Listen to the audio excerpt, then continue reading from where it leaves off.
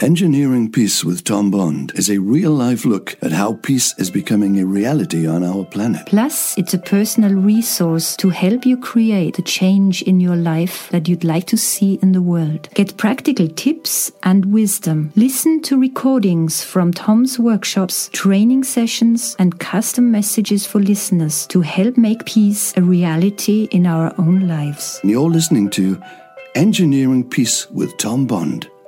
Here we go. This is an excerpt from a meeting I had with a group of Compassion Course facilitators. And in that meeting, we talked about the background, actually, what Marshall Rosenberg didn't like about nonviolent communication, and also what my relationship with him had to do with the actual writing of the Compassion Course and, in fact, approach the concept of how the Compassion Course was formed. Here it is. This all started when I met this dude called Marshall Rosenberg. We had this joke going. I would always say, well, I met this guy, Marshall Rosenberg, and he ruined my life. Tongue-in-cheek, ruined my life. He did ruin my life in exchange for one that I found to be much more wonderful. I met him, I think, in 2001 when we just started NYC 2002 in there. And it was really interesting to find out that he was a little frustrated with what had happened. He was grateful, but he was also a little frustrated because he felt like he was stuck with a few things. One of those being the actual term nonviolent communication. He found that it turned a lot of people off, which imagine if you were considered or somebody called you violent or there was a reputation pervade that you were violent. To have somebody say, would you like to study nonviolent communication would actually be an accusation more than an invitation. And it used to drive him nuts. And the other thing that he wasn't wild about was the model. Although, again, he was grateful. I mean, he became famous based on the model of nonviolent communication, which was observation, feelings, needs, requests, right? That was the model. The frustration was that people thought that they could just simply say those words and everything would change. And as it turns out, that's not really true. You could say words that sounded like nonviolent communication, but were not nonviolent communication at all. And some of us had that experience where it almost felt like that was a weapon. That was not used to help me. That hurt. And so we talked about this a lot. And basically, the challenge was to see if I could, it was two things. Number one, see if I could teach this without, and I have to say Rita Herzog was part of that challenge too, not just Marshall, one of my amazing teachers as well. And so the idea was not to use the term nonviolent communication. And if you look, I don't use those words. I only use the words compassion or needs awareness or what this is. And this is an awareness. And this is built on awareness. And so awareness to generate compassion. And compassion generates understanding. Understanding generates compassion. And so there were a couple things here. Number one, not call it nonviolent communication. Think of something that was more about what it is as opposed to what it's not. Something that is more culturally acceptable, especially here in the United States. And then the other part was to break out of this idea that if you simply say these words, that you're going to somehow have a shift in how you exist. So a lot of people were disappointed because they tried that. They said, well, I said those words and it didn't work. The idea was to, okay, let's look at this some other way.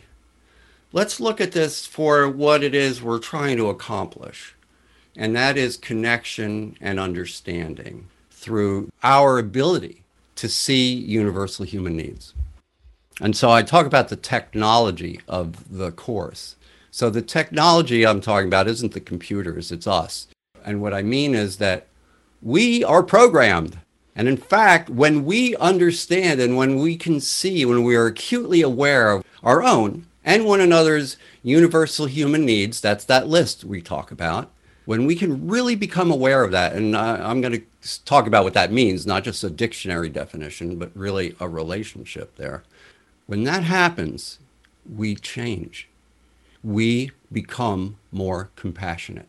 It's like a thing that we can do for ourselves when we understand what the process is, what the technology is. And that's why I am such a nut about really getting into feelings and needs, feelings and needs, feelings and needs. What do they mean? What are they? And what's my relationship to them? And so the way the course is designed is to take you, and I know some of you have heard me say this before, so I apologize for repeating myself, but it probably bears repeating. And that is that we're trying to get over the line. This is what I say. So my commitment to everybody here is to take you over the line. What do I mean when I say take you over the line? Where are we going? So where we're going is to a place of competence.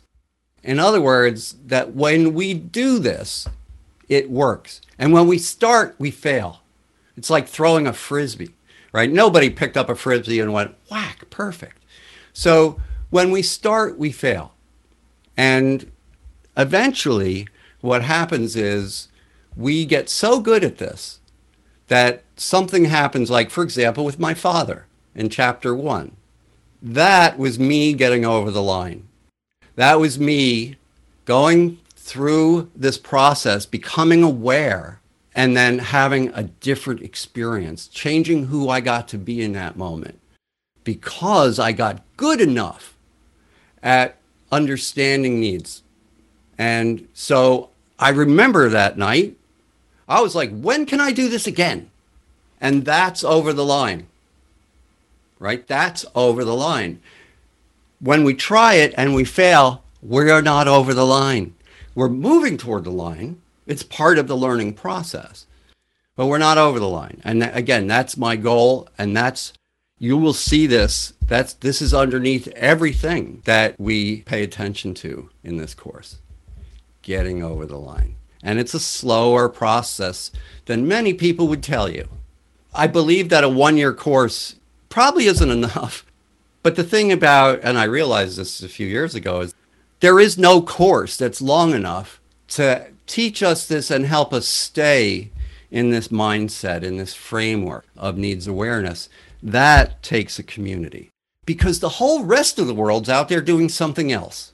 And so we're social beings, and we can tend to be sucked into the network that surrounds us. So it is imperative that we create our own network. And that's really what the Compassion Course is. It's the know-how, it's the knowledge, but it's also the network. It's the support system that allows us to keep going. And so, like I said, there's no such thing as a course that's long enough for this. It takes a community, and communities don't end. And that's where we're at right now. So how do we get over the line? So the first part for us is knowing that this even exists, right? You heard about this course. You said, oh, there's this thing people do. And it's like, wow, okay, maybe I'll try that. But then we get into it. So first we hear it exists, but then we find out what it is. And this is where we're at now. We're in this place where we are learning to see into the parallel universe of feelings and needs. That we're using these words differently than we probably ever used them before in our lives. We're almost, you could say, redefining them into what I call life energy. These are natural occurrences inside a human being. And so that's what we tap into. So first we discover it exists, and we see it. And we go, oh, I get it now. I think I know what needs are. I think I know what feelings are. Then comes the part where I say, oh yeah, I have them. They're part of me. And in fact, I have a lifelong relationship with these things that I didn't really even know about. And so this is the next stage. This is where, when we see them, now it's our relationship. every one of us has a very, very personal relationship with these life energies called feelings and needs. And so just because you know they exist doesn't necessarily help. Just because you know what they are doesn't necessarily help. We have to get into this next place, which is that we have a working relationship with them. And this is where it starts to take time. We're going to move into that. We're going to move into, and I already started talking about that, like, why is it so hard to feel feelings or to think I have them? You know, I talked about that in, I think it was in 3, right, where I talked about my first day of school. And if you read that, you'd be, of course, this guy doesn't want to have feelings anymore. Why would you after that? What good did they do me? And in fact, for most of my life, up until I met Marshall Rosenberg, they were like this bothersome thing. And so I learned to suppress them.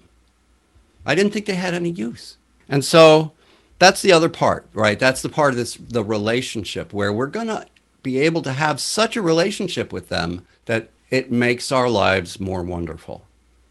And so that's why we move slowly, because you can't skip from the first floor to the second floor. There are steps that we need to go through.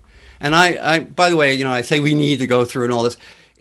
This is my trainer mind talking. I was a trainer for years before I met Marshall. And I am a training freak. I love training.